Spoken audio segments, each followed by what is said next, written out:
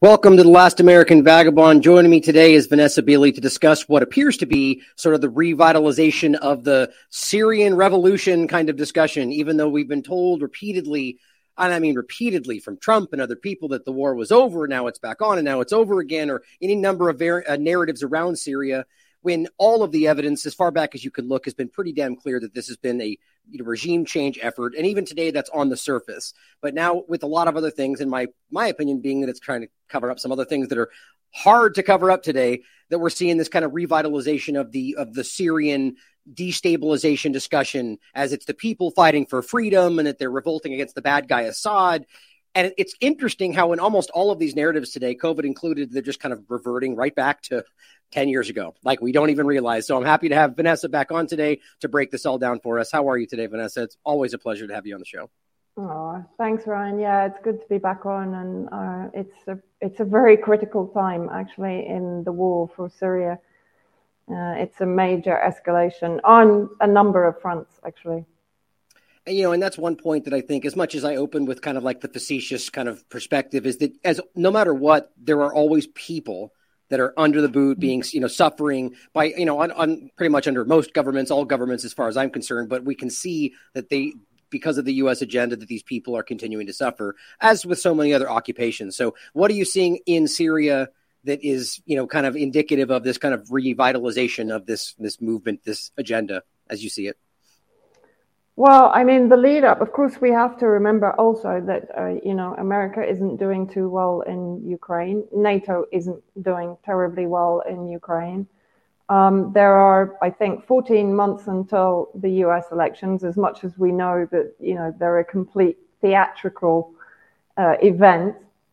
Still, they have some meaning for people in Syria if there is some change in direction. Obviously, Biden ramped up the aggression very much so against Syria.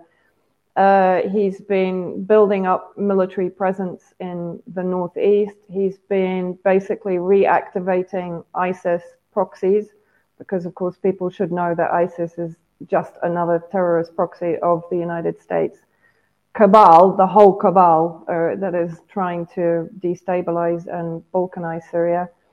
So ISIS, for those who might push back on that in general, I just want to say, because that's such an important point that people, if they haven't heard that before, might be kind of taken back. Like we'll just casually put that out. But I'm going to include the Ben Swan documentary as well as James Corbett's 3-part documentary on this. That it's just there's no questioning what's going on here. This is a U.S. proxy force in a general sense. I'm sure there's peripheral parts of this that maybe aren't under complete control, but that's the reality. So go ahead. I just want to make sure people know that that's not disputed by me, and that's what the facts show. So go ahead.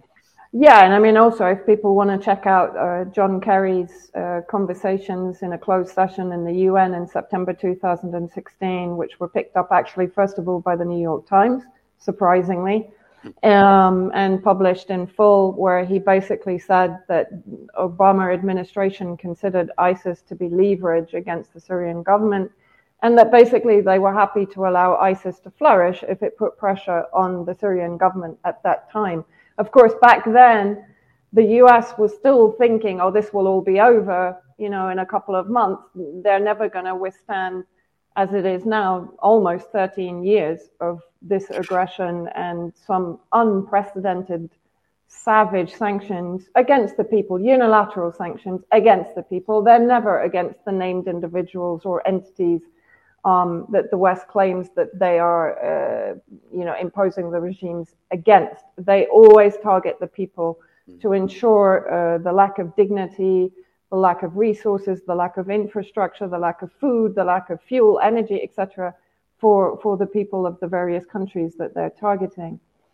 So effectively, the ISIS is another U.S. proxy. Since the earthquake on February the 6th this year, we've seen really a ramping up of operations carried out by ISIS against civilians, against Syrian Arab Army. I mean, a couple of weeks ago, there was an ISIS attack in Deir ez-Zor, which is to the east of the Euphrates, northeast. So in the territory, kind of the no man's land between Syrian Arab Army and Russia and the US occupation via the Kurdish separatists, the Kurdish Contras that are also looking to create an autonomous region in the northeast, supported, of course, by none other than Victoria Nuland, who's been making a lot of noise about how amazing this would be to carve off the northeast corner of Syria and turn it into the so-called autonomous region.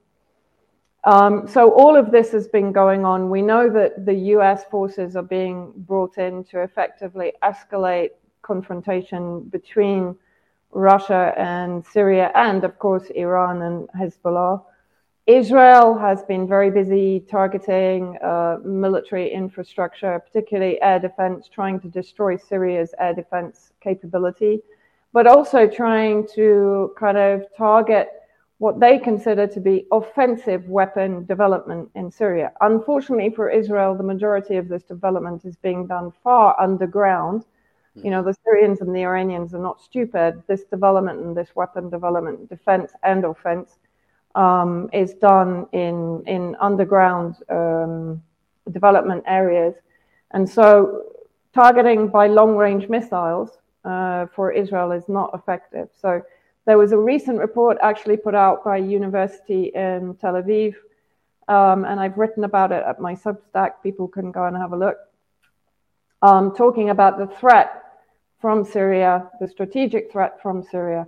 So all of this kind of ties in because the messages being put out by Israel, the messaging being put out by the United States, which is becoming more and more belligerent towards Syria as the campaign in Ukraine fails, basically, despite everything that they're throwing at it. NATO is looking, kind of ridiculous in Ukraine. However you perceive the conflict, Biden administration is losing and is basically being made to look like an idiot, although that's not terribly difficult because he doesn't do himself any favors. So basically what we have, I think, is an attempt by the Biden administration to get what they think will be a quick victory in Syria. And so alongside the attempts by the US in the northeast to particularly secure the only safe crossing for Syria, Iran, and Iraq at Al-Bukamal, which is in the northeast on the border with Iraq. Israel regularly bombs humanitarian supplies that come in. It is, of course, also a channel for weapons and so on to come into Syria, completely legal. Syria is at war, and its allies are helping. And the Al-Bukamal crossing is one of the few remaining crossings that is open for Syria for any kind of relief to enter, particularly after the earthquake. But again, Israel bombed the area as humanitarian relief was coming in from Iraq and Iran. So the US wants to secure this border crossing because that will effectively close the entire eastern border with Jordan and Iraq with the US in control. But at the same time, what have they done? They've triggered, we'll talk more about the details, but they've triggered another 2011 peaceful protest revolution in the south amongst the Sweda community, the Druze community. Now, if people don't know, Syria is made up of multiple sects and faiths and religions. And one of the beauties of Syria is that it coexisted Christian with Yazidi, with Ismaili, with Kurds, but of course, what does the West always do? As it did in former Yugoslavia, it creates these sectarian statelets that are weak and the conflict can be maintained both within them and against neighboring states. Right. And historically, predominantly focusing on the Christian populations in these areas. As I understand it, Syria, before the invasion, was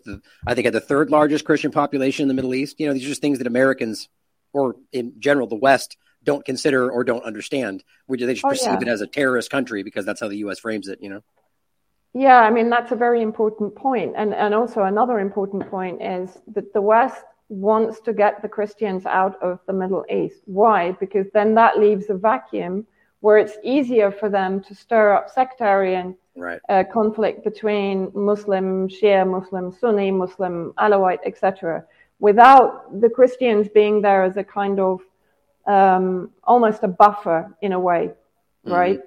But the Druze sects, just for people to understand, they you will find them in Syria, in Lebanon, and in Israel. They are effectively, they're quite an interesting historic sect. They draw from a number of religions, including Islam, including Christianity, Hinduism, Buddhism. It's a really sort of interesting mix. It's a very conservative community. And basically there is a minority within that community. The majority are for the territorial integrity of Syria and for the protection of the Syrian state. One of the greatest generals that fought the war against terrorism in Syria was from Sweden, General Zaradin, who was killed by his car driving over a mine after he'd liberated Deir ez-Zor in the east from ISIS. So he's considered a hero in Syria. But there is a small minority that is effectively controlled from Lebanon and Israel. In Lebanon, the leadership is Walid Jumblat, who's a famous figure that has since 2011 been working against the Syrian government and the Syrian presidency. And it's this minority which has now been triggered. But the important point is it's not only triggering this minority, it's what the West always does. So what has America done in preparation? It's moved 7,500 Free Syrian armies, or Muslim Brotherhood factions, from the north, from Turkish-occupied territory, to the U.S. illegal military base at Al-Tanf, which is in the southeast area on the border with Jordan and Iraq. So it's moved 7,500 terrorist militants down to this camp to train them and equip them. The plan, according to documentation that was released here in Syria, showing the plans of the West to a large degree, is that those 7,500 militants will be deployed to the border with Syria and Jordan, where they will maintain and control the crossing points. This is, of course, exactly what they did with Al-Qaeda in the northwest.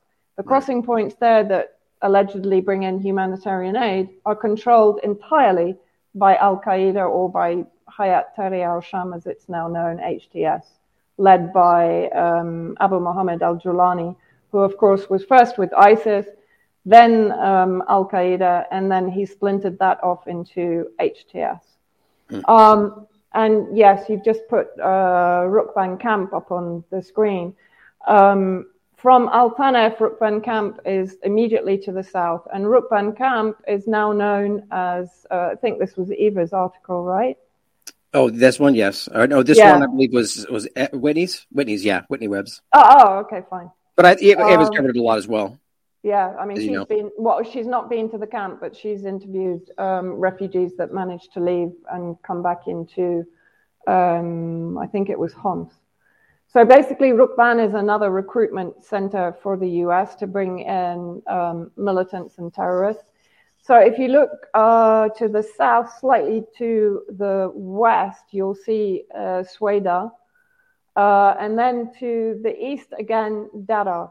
Now, Dara, of course, was the start of the so-called revolution in 2011. It is still a very conflicted area. It's very controlled by armed groups, mafia, that basically, when the area itself was kind of recaptured, first of all, really by Russia. Russia had control from 2018 until 2021, really. And then Damascus in 2021 sent their own military to basically take control back from Russia. But really, it's not, I won't say it's not been well handled, but the armed group splintered into so many kind of mafia factions, including those that are doing the majority of the drug smuggling now, that it's very difficult to control. And of course, a lot of the attention of the Syrian army and military is to the north, right? So the south it's a huge country when you think of a military campaign. It's very difficult to keep control of every single sector. That's really quickly, if I could make a point for that in general, in the general sense, I think that's a really interesting point for people to understand how just because a group may be funding, arming, supporting a faction or not, the point is that things can change and evolve, and there will be factions that break off. But the point is that group is still responsible for the creation, arming, and funding of that group, whether or not they're still dictating their choices today. That's one of the games that kind of get played, even going back to examples of Saudi Arabia sort of admitting that from their Wahhabist kind of mindset, like the groups they created were all kind of originated from this kind of creative point, but then they don't necessarily have control of all of them today, but it's still ultimately their responsibility. So I think that's an important point to understand, because as you're saying, they just dump money and arms on anybody they might think will destabilize the area, and then kind of stand back and act like we didn't do anything about that. And I just think that's important to understand. So go ahead. Yeah, I mean, I always say this, I when you take out the religious aspect, all of them, ISIS, Al-Qaeda, Al-Sham, Jabhat al-Nusra, all of these groups form their own mafia in a way. So I tend to see it, even though they are all kind of receiving funding from various different streams that are involved in this destabilization project, they have their own agendas and interests in relation to power, to status, to territory, to control, to money, very important.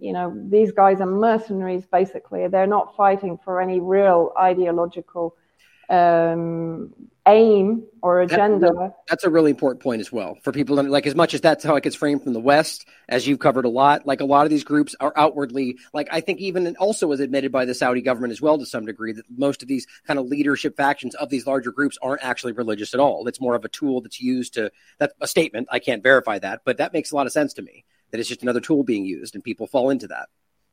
Yeah, I mean, probably the most purest, funnily enough, is ISIS, that really does have this vision of a caliphate and so on and so forth. But the other groups I would definitely perceive more as mercenaries. I mean, particularly the foreign groups like the Uzbekistanis, the Turkmens, the Chechens, the Uyghurs, and so on. I mean, okay, some of them do have an idea of creating some kind of caliphate inside Syria, but above and beyond that is their ability to earn money out of this, basically. Right. They often see themselves taking advantage of what the West is doing. It's kind of like they're both see themselves as taking advantage of each other. Because, I mean, like in a general sense, and that, as you said, it's not really about any aim or goal. It's really just about taking advantage of the situation. As long as it's opportunism, basically. And so what we're seeing now is basically opportunism, right?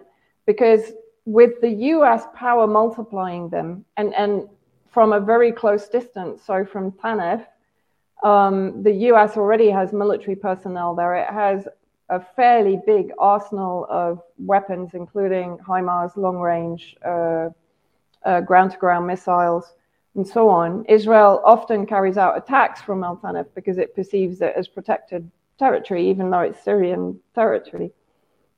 Jordan is in on this plan again. Of course, it was in on the plan in 2011. And the idea is basically, with this movement of Druze who are calling, the movement itself are calling for federalism, separatism, etc., autonomy. So they effectively are saying, like the Kurds, we want an autonomous region inside Syria. But of course, what's happening, and this is what the West is kind of hoping for, this will spread to Daraa, for example, and it already is. The Daraa terrorist groups are already coming back together and supporting the movement in Sweden because they see it as an opportunity for the US to come in and help them to annex this territory, right? So that's a whole swathe of territory in the south. And also you have to bring in Israel, because Israel has been targeting the Sweden factions since, well, for decades, actually. Because along with the Golan territory, it perceives as sort of absolutely optimum for them to have control of the territory, kind of Sweden, Daraa, and south. So for Israel also, this is a perfect opportunity. Now, the other thing, sorry, go on. Oh, sorry, I was just going to ask, is that because of, is it like higher ground as well as the water resources? Is that the whole general area right there? I know it's the Golan Heights part of it, but is that more strategic? Well, I mean, the Golan Heights, many people don't know this. They tend to think about oil resources, but actually the Golan Heights provides Israel with 30% of its water supply. Right. The territory in Sweden is kind of interesting. It's tactically quite good, but from Sweden to Tanna, for example, it's very treacherous territory. I've been there when the ISIS attack took place against the eastern Sweden villages and Sweden city in 2018, and a number of women and children were kidnapped, and they were taken into the Badia, into the desert between Sweden and Al Tanaf. It's volcanic lava desert. It's the most bizarre. It's like a kind of lunar landscape. It's very treacherous. It's very hard to walk on or to travel across. But of course, it's also perfect for hiding terrorists in the caves and the holes in between the lava. They're very difficult to see, and they're very difficult to fight against, right? And in Sweden, there is high territory, and again, a lot of rocky territory with caves and so on. So to a large degree, from a fighting perspective, it's good territory to have hold of, because it's very difficult to attack, basically, as is any high ground, right? Yeah. Good. Yeah, sorry, go on. Oh, no, I was just going to say, before we get any further into the details of this, just a quick question for you, because it's really interesting, the kind of how this is all coming back up again. But what do you think again, your opinion based on what you see happening, is this just about is this all about Russia?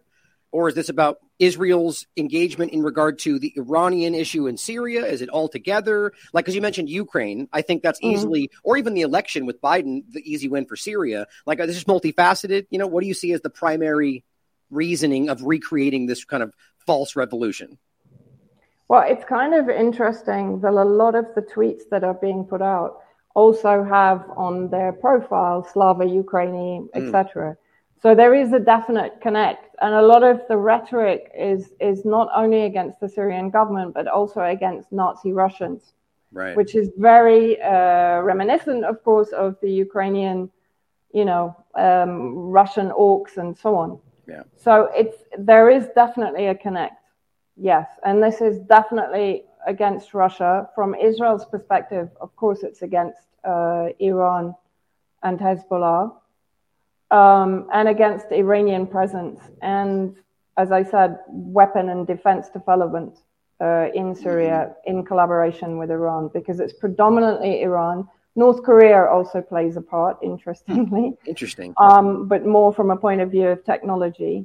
But Iran is really playing a hands-on part in preparing Syria for the potential of heightened escalation with Israel, right? Which clearly seems to be happening. I think that the Druze part of this we've talked about in the past a couple times, actually. It's interesting, specifically from Lebanon's perspective, that this seems to be, I would predict, based on your work and others, that that's something we're going to see rise up in Lebanon, just like it's happening in Syria. Well, yeah, it's interesting. I was talking to Marwa Osman about this the other day, because we've been talking about the situation here. And as she pointed out, British intelligence, US intelligence, but to a lesser extent, this is a British project in Lebanon. They've been developing, for example, the Palestinian camps, which are predominantly Muslim Brotherhood in Tripoli in the north, but also in the various other Palestinian camps. And as Marwa pointed out, in one camp alone in Beirut, there's probably 250,000 radicalized militants, or potential militants. And that's without looking at Tripoli or some of the southern camps, for example, that we're seeing explosions of conflicts in, I can't remember the name of the camp, but it's at Sidon port in the south, where there have been Islamist factions fighting against Fatah factions inside the camp, and there have been quite a high number of casualties there. So in Lebanon, we are seeing kind of, obviously, not the start, we're seeing an increase in kind of sectarian provocations, for example. So there is potential, yes, for Lebanon to get pulled into this. That would just suggest to me that this is obviously much bigger than one territorial issue. Oh, right? yeah. The budding of something much larger, hopefully not something as large as we might be able to envision. Like it begins to feel that way, though, right? With the multi-front wars, it's all you're seeing these very clear sides divide, Iran, Russia, China. It's very concerning because as much as I don't like to fearmonger about the bigger worries of nuclear war and things like that, it's hard not to see that kind of creeping in with these kind of alignments.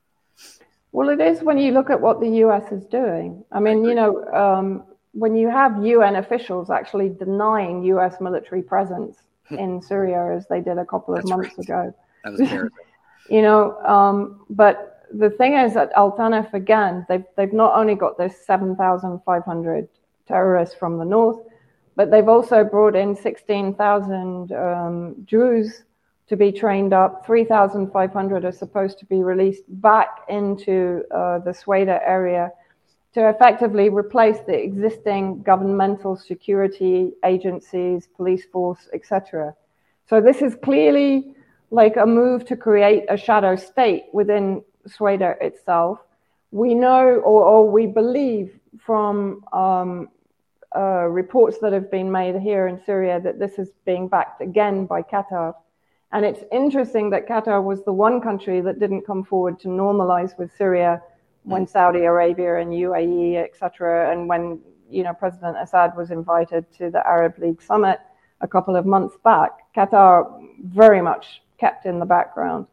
Also, simultaneously, so these meetings took place in Paris between British and French officials and the leadership of one of the movements in Sweden. A certain amount of money, they're saying 200,000, was given to the leadership to start kind of presenting themselves as the savior of the people in this area, because of course everyone is suffering from electricity blackouts, energy deprivation, rising food prices, inflation, et cetera, et cetera. And the government is struggling to deal with it. I mean, this is normal. 12, 13 years of war, continuously, increasing sanctions, even sanctions on countries that might want to come to the assistance of Syria and invest and help them to rise up. They will actually be sanctioned, right? Which shows you this is a war on the people of Syria, as you've mentioned many times, right? You mentioned before in your report with the UK column that they essentially had stopped Russian aid from coming, arguably because they wanted to be the ones to be the heroes of the moment. But either way, hurting the people they claim to be fighting for. Can you speak on that? I think that's very telling. Well, yeah, I mean, this is the Western ploy again and again. It's to reduce the people to such a level of desperation that the US can then come in either directly or through proxy and provide them everything they didn't have for 5 years, right? And so, of course, you have to be incredibly strong to resist that. If someone's coming to your house and saying, hey, we'll give you running water 24/7, we'll give you electricity 24/7. And of course, with Jordan right on the border, this is a possibility. That's what they've done in the northeast. The Kurds have everything, including the oil that they steal from Syria and the agricultural produce that they steal from Syria. But they have everything. They have cars, they have fuel, they have money, they have a good life. And when you compare that to the misery that people are living under in Syria, it's a huge temptation. And the West know that. They know it. That's what they do. That's why they put sanctions on. It's to create this level of desperation so they can either manipulate it or they can turn it against the government again. And that's always a point worth making sure people understand is that the sanctions are aimed at the civilian population so that they're so desperate that they just don't care, like you just demonstrated. Even most of these people are aware of what's being done to them, but will still take the help because their children are starving, right? I mean, it's very simple how that works out, and it's disgusting. Yeah. It's really horrible. And this image that you're putting up now was in Sweden a couple of days ago, and you can actually see the armed militants there at the protest.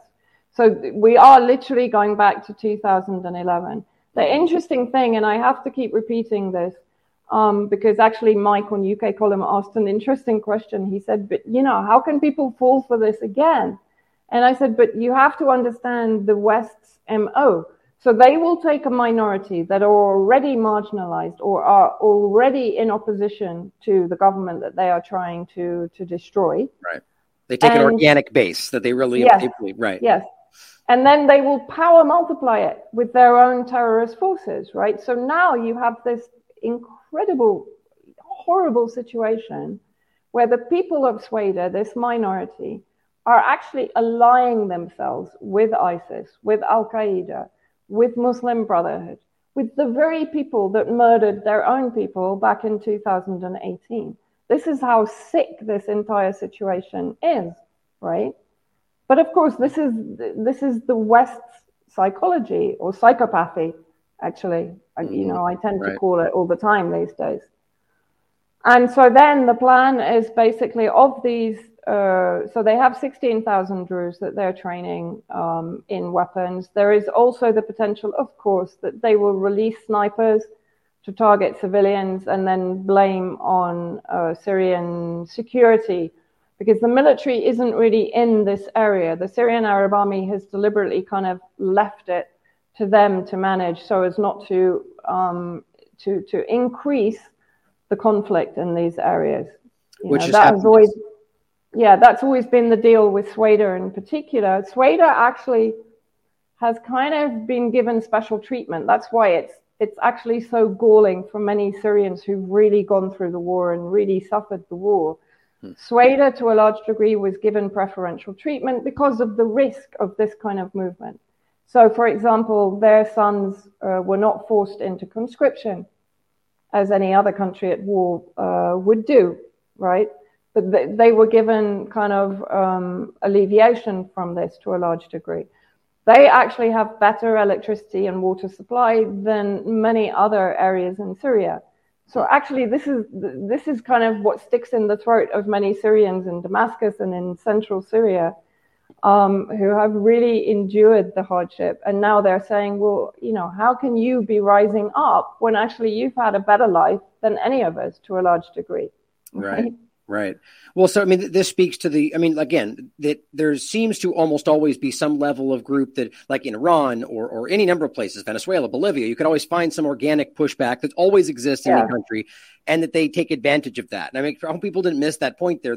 You're saying that it is a minority that is being fleshed out with fake real people, but the fake protest to make it look like the majority, which then gets pointed at by corporate media, and they say the revolution of the people, and they back that in general, right? And that's a very important thing, and that's easy to do, right? So I do agree. His point is interesting, because even the minority of people that are still protesting, do you think they're, again, your opinion, but do you think they're unaware that they're being supported by these radicals, or do you think they just don't care because they just are so motivated and they're happy to have support? How do you see that? I think they don't care. I think, like any of these factions, like the Kurds that are working with ISIS, Al-Qaeda, I don't think they care as long as it's achieving their goals. And this minority, their goal is separatism. Their goal is autonomy.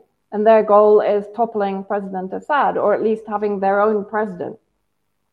And that's something that the U.S. government or the West will support no matter what this group is about. And we've seen that all around the world. And there's examples we might even get into today that I think are historic. Well, that's on that note. Let's give me some of your examples after this about what we're seeing and why you think this is building, and like we saw with the images. But I want to bring up the some of the points that I was just talking about in a previous show that I thought were really interesting. So this is from August 18th from aswat.com. I wasn't very familiar with the platform, but basically just saying that they're seeing military movements in Iraq, but that as they see it, it's more about action. In particular, it simply says the Americans will try to cut off the Iranian supply route towards Syria and Lebanon. And actually, it's right here. Where was it? Right here, saying the leader noted that the armed factions believe the strategic objective of these moves, one is for an operation outside of Iraq, but to literally, quote, change the rules of engagement with the Russians in Syria. So it's exactly what you're highlighting. So I found that really interesting. And then we have Moon of Alabama pointing out that the U.S. they're sanctioning the moderate rebels that they literally created, armed, funded, and they wouldn't exist without this, the Hamza division being forefront of that. And it's interesting that that's even happening at the same time with the U.S. military training and working with the PKK, YPG, that Turkey sees as terrorists. So it's all very fascinating to me. So how does that fit in to what's going on here? Well, basically, the groups that are being sanctioned, this is a message to Erdogan. That's interesting. Right, because these groups are basically under Turkish control now in the north. So what this is, it's two things. So it's a message from the US to Erdogan, but it's also a support of Giuliani, because Giuliani, who heads up HTS, is of course the US preferred opposition in Idlib in the northwest. And that's Hayat That's the Al Qaeda, ISIS. Just so people know. Yeah. Okay. Yeah, he has a 10 million bounty on his head, but don't worry about that. From the US. I mean, it's a prescribed terrorist group by the UK, even by Turkey, I think, and by the US. But, hey, never mind. But if you remember, it was Martin Smith of PBS that interviewed Giuliani and kind of brushed his beard and put him in a suit, but he's still a terrorist. And more recently, in May of this year, France 24 journalists went into Idlib and did an interview with Giuliani, again, normalizing a terrorist group to present them as legitimate. Sorry, the cats are fighting. Okay. As legitimate opposition to the Syrian government. And people should know, like there were many stories. I think we talked about this after the earthquake, when the Syrian government was actually trying to send aid to people in the northwest, and it was Giuliani that was preventing it. And he wanted 10,000 per lorry to enter Idlib.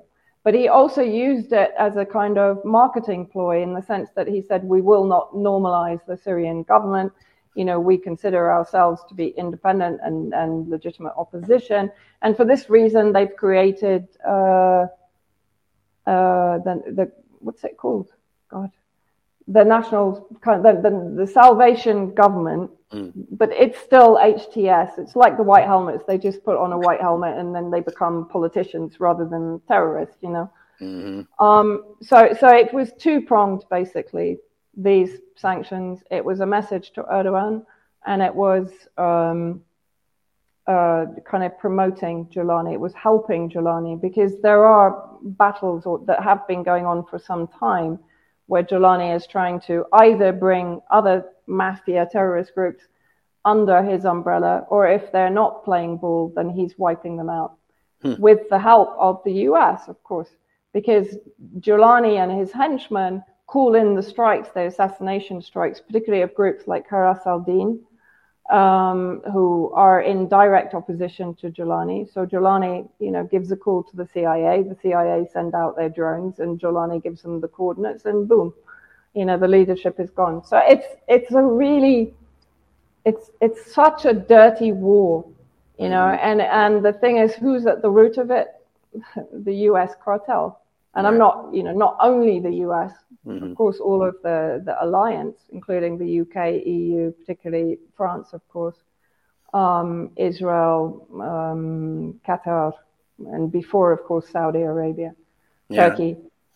The Turkey part of this is so interesting to me. It's just Turkey's a NATO ally, and Erdogan has always played this really interesting role where he just seems to do whatever he wants, and it's not like no side seems to care. It's very strange, and I think my guess would be, at least in this current context, that again the Western agenda, specifically in my mind, the U.S. is okay with what whether he's working with group they don't agree with, and I don't think they morally care what group they're talking about ultimately, as long as he's in Syria, occupying territory, destabilizing, making it harder for Assad and Syria's government to take back their own territory. But I think as this develops, whether it's Turkey in regard to these groups, if they somehow get in line, or Israel with what's going on with the Druze population, that all of this very clearly is building in regard to, if you see it in the context of what's going on with Ukraine and the larger proxy war against Russia, because all of these factions are, it's I don't know how Russia wouldn't see it that way. Let me put it that way. So how do you see that? Because Russia clearly is going to take this as kind of an specifically with Syria, an increase in regard to their dynamic with the U.S. and the West. And so that seems like a very dangerous step. And go ahead.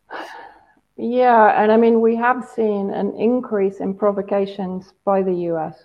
There have been, I think, in July, more than 340 close shaves with American drones and aircraft coming in very close vicinity to Russian planes in Syrian airspace.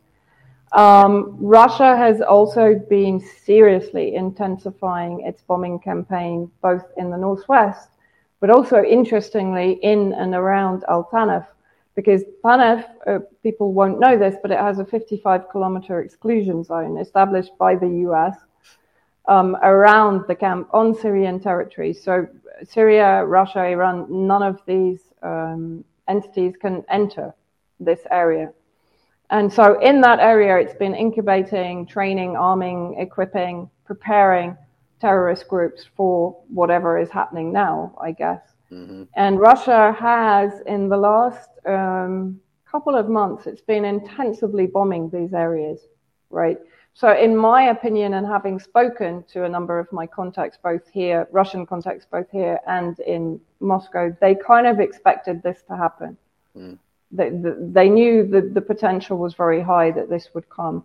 Iran was expecting the closure or the attempt to close down Al-Bukamal. It's not going to happen.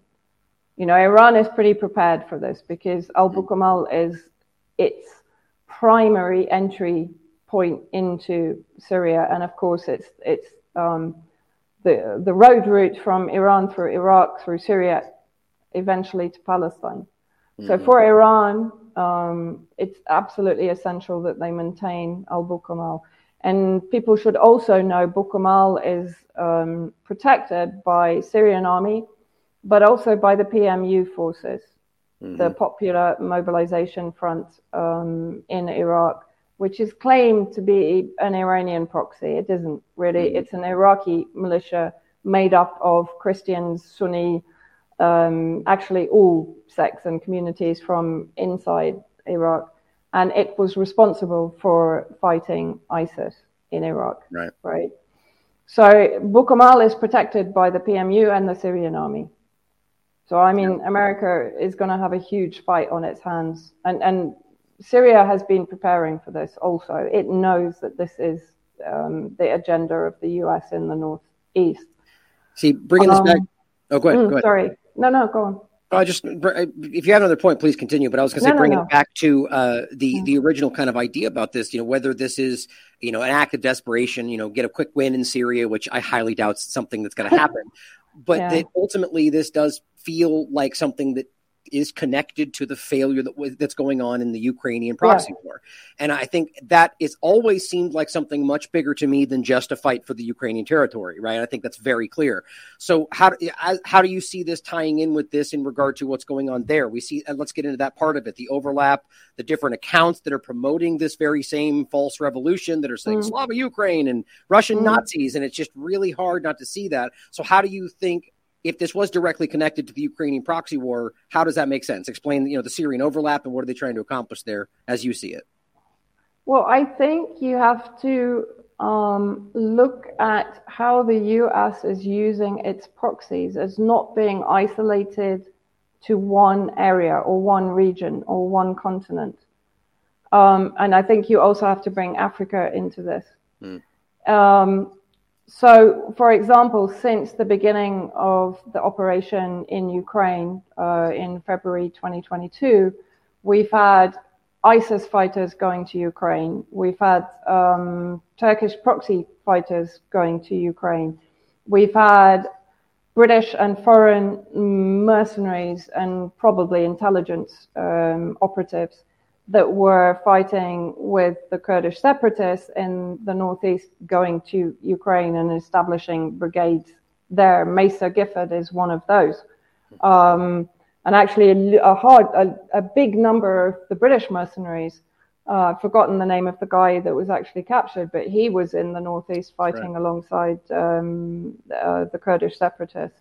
So already there was a big connection. And I would say it centrally goes back, of course, to the US, UK, EU alliance, right? To the NATO alliance, really. And then if you look at Africa, of course, what have they been incubating there? Al-Qaeda, ISIS, Boko Haram, that's just another derivative of ISIS and Al-Qaeda in Nigeria, in order to destabilize the continent and to prevent Russia and Chinese development there, basically. or as they perceive it, of course, the seizing of their imperialist spoils. Right. That's God the bottom forbid they line, make right? agreements with people as opposed to just strong arming, what happens. Yeah.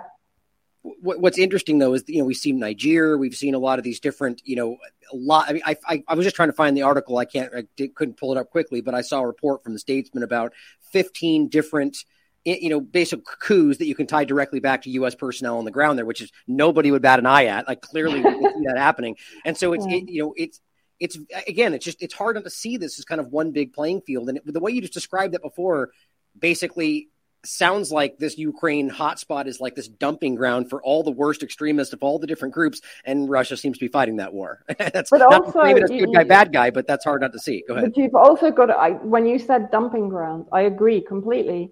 But also look at it that it's a weapon hub. Mm-hmm. Both right? Biological, chemical, and everything is going into Ukraine, and from Ukraine it's going to Sahel, it's going to Syria. It's probably going to Libya. It's being kind of fanned out into all of these conflict zones, right? Mm-hmm.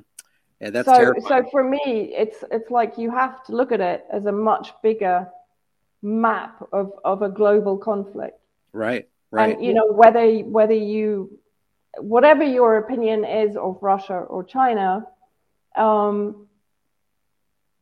way that they conduct themselves towards sovereign nations is completely different to how the US does it. The result long term may be the same. I can't draw that kind of conclusion right now, because in Syria, Russia is what is, keeping Syria alive to a large degree, Russia and Iran and Hezbollah. So, but largely Russia because they have the air power here. Mm-hmm. And also the naval, because the attacks on ISIS after the various massacres of civilians and army came from Russian Navy at the port of Tartus, who fired cruise missiles at ISIS positions in the northeast. And this was an important message also to the US, that if you want to escalate this, we're ready. Mm-hmm.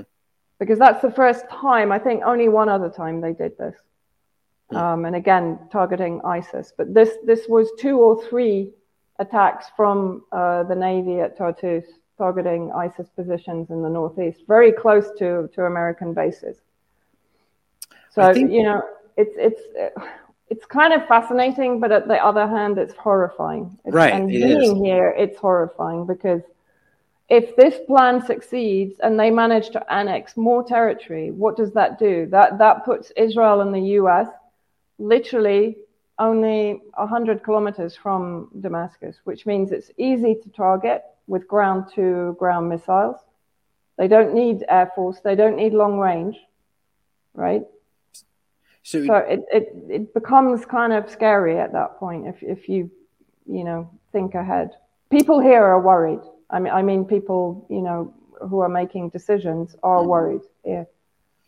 Well, I think obviously, and tell me if I'm wrong on this, that I think Syria has always been, going back to the 70s and Brzezinski, like the whole discussion is Syria was always a very important geostrategic control point, right? We talked about the land bridges and these kind of conversational points. And so it makes sense to me why that would be a focus in a general sense. But I guess what I have trouble wrapping my mind around, and I'm wondering if this is tied to some bigger thing, any number of things, why all of this would be centered on Russia.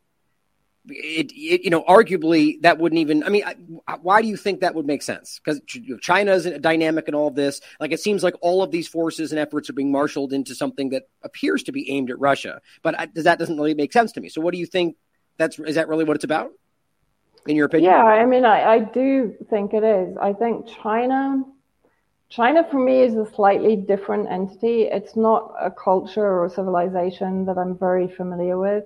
Mm-hmm. And I have a feeling with China, it's a little bit more mercenary in its policy. China will look after China, right? So to a large extent, of course, there is a looming war with China also. They are building up in Taiwan and from a naval perspective. But I think also Iran is a target here. I mean, the fact that they are now moving, I think, aircraft carriers into the seas in the Middle East. That's as soon as they move aircraft carriers in, as a friend of mine said, that's a clear sign that conflict is expected. Right. The U.S. just recently moved, is in the process of moving ships in regard to the Strait of Hormuz, which is always a big central point of this because, Iran threatens to shut it down. That's important for oil and so on. Yeah, I mean, I definitely see the moves taking place that are indicative of some bigger action about to take place. And I guess I would understand that Russia, at the very least, whether it's a bigger dynamic that weakening Russia and keeping them mired in a long-term engagement would make sense because you're weakening the coalition and so on. That would make sense to me. Well, also the Balkanization of Russia, that's a long-term plan. And because I think, if you read the Grand Chessboard, Brzezinski, which I'm sure you have, it's very much they perceive Russia to be the greater threat to a large degree. Maybe because existentially, culturally, Russia rejects so much of Western policy, Western ideology, and it has a very powerful religious base. I mean, that's one of the reasons that Russia came into Syria, of course, was to protect the Orthodox Christian communities here. And just if I could add to that really quickly, that's actually an interesting thought because China overlapping with the West is there's not much overlap ultimately. There is, but you can see from a Russian perspective, like just taking this from a U.S. government-centered kind of perspective, Russia culturally is threatening to a lot of what's happening in the United States. So that actually makes a lot more sense to me because they would be more of the group that would at least present themselves as, look at us. We're not, not to get us in other topics, but, the trans agenda, different things, and so that actually makes a lot of sense to me now that we've fleshed that out a little bit. So that's interesting. Yeah, I think it's very much about, there are people within Russia, of course, there are people within China, there are people within every nation in the world that are aligned in one way or other with the corporatocracy in the West, for sure. But I speak to Foreign Office officials who know exactly what the West is trying to achieve. And they are completely opposed to, the transgender movement, vaccines, COVID, everything. They're totally on board with everything that we're talking about, right? And that's very much the same here. And that's where I always struggle with kind of saying point blank, they're in on it. They're all bad guys. They're all involved in it. No, because there are elements, as there are in Britain and France and Germany and so on, some that are with it and some that are against it and some that are just too frightened to stand up and fight against it, right? But I think from a cultural perspective, Russia is naturally against it. I mean, when you talk, for example, about the medically assisted suicide in Canada, which I've written about at length, Russia point blank, in its constitution, it refuses euthanasia. Right. For them, for Russia, it's horrifying that this would be considered. It is horrifying. It's crazy. And that's the thing. The West is ideologically so opposed to Russia. And it's a bit like, the West is promulgating these narratives that Russia is stealing children and putting them in children farms and so on. I visited these children farms in the east of Russia when I went there. They are so well taken care of, and they can go back as soon as their homes are rebuilt in Mariupol, for example. They can go back, but they are given everything from psychological trauma therapy to 3 meals a day, bus tickets so they can go into town with their parents and so on, education. Everything is prepared for them. Meanwhile, in Ukraine, you have children being trafficked for organs. You have children being trafficked for prostitution. You have children disappearing in Europe. Ukraine has always been the main harvesting hub for all of these incredibly nefarious, insidious operations. And before February 2022, just like everything else, they were all writing about that between Poland and Ukraine, and then suddenly they all just forget. And then suddenly it disappears. Yeah. Well, I have two things to ask you before we wrap up here, in regard to Russia as well, and anything else you want to include. But so, do you think if this goes forward like it clearly seems that it is, do you think that Russia will do something? Like historically throughout this process, and I give them a lot of credit for this, showing restraint at times when there's clearly no benefit to just belligerently responding like we might expect the U.S. military to. But nonetheless, there's been a lot of people that criticize them. Why don't you do something? Why don't you stop Israel from bombing Syria? Or at least, try to get in the way and so on. Do you think if this begins again, do you think that Russia or other factions involved, Iran, will step in and do something about it? Or just first that, do you think that they'll act before this becomes something more intense like it was before? Just your opinion. I think a very important point to make for people, because they tend to forget this point when they're saying, why doesn't Russia do something? Why doesn't Iran do something? Why doesn't someone else do something? All of these countries, unlike the US, and I think that's why people tend to project their understanding of what these kind of relationships between countries mean, because based on the US, modus operandi, right? Mm-hmm. But all of these countries, from Russia to Iran, especially Hezbollah, respect the sovereignty of Syria. Right. So every decision comes from Damascus. For example, Iran would have happily, I know this from speaking to people there, would have happily responded to Israel before now. Mm-hmm. But it's Damascus that is saying, no, we're not ready, right? The same with Russia. Russia isn't going to lead a campaign against anyone without Damascus's green light. So this is a very important point. So when people say, why doesn't Russia do something? Why doesn't Iran do something? It's because Damascus doesn't want to do something right now. Mm-hmm. Yeah, I think, that is a very important point, because it shows you, what you said there essentially is that the U.S. government in this reverse situation would act like it's their moral imperative and just do it without asking, and then frame that as a positive thing. I think that's an excellent point. Yeah, but I guess, but let's just say in the context of Syria allowing it and so on, I think, which brings me to the final kind of point in general would be that, not to be a pessimist, but I think that it's kind of almost an impossibility for, as you said, the U.S. is already in Al-Tanf, and they already have these different locations within Syria, and they've already been building this entity. So it seems like this is going to happen. So what do you predict being the response to that? That's kind of where I go with that, because I find it hard to believe that Syria, and then with that Syria's allowance, that Russia or anybody else wouldn't react knowing what is planned and what has already happened, false chemical attacks and so on. I mean, I think right now they're in obviously a very delicate situation. Mm-hmm. The interesting thing is that they still have kind of a window of opportunity to try and defuse it, I hope. And they're trying to. Using the majority, for example, of the religious leaders in the Sweda area to try and talk down the other groups that are being propelled by the US to kind of inflame this whole movement. So I think that will be a first step. If the US escalates it to the point where the majority of those posing a threat are terrorist entities, then the game might change, right? Yeah. But right now, they are trying to find ways to negotiate it down. That's so it's very difficult, because the US is, at the same time, Syria, it's committed to the north right now.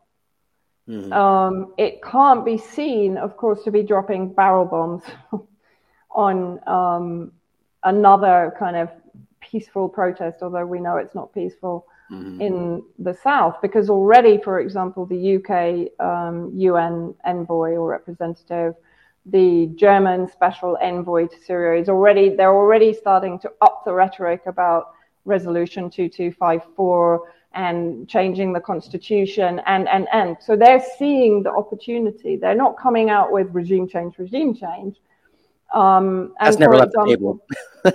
Exactly. So, it's a very, I guess we're at a very difficult juncture at the moment as to whether it will ignite or whether it will settle back down again. Yeah. Yeah.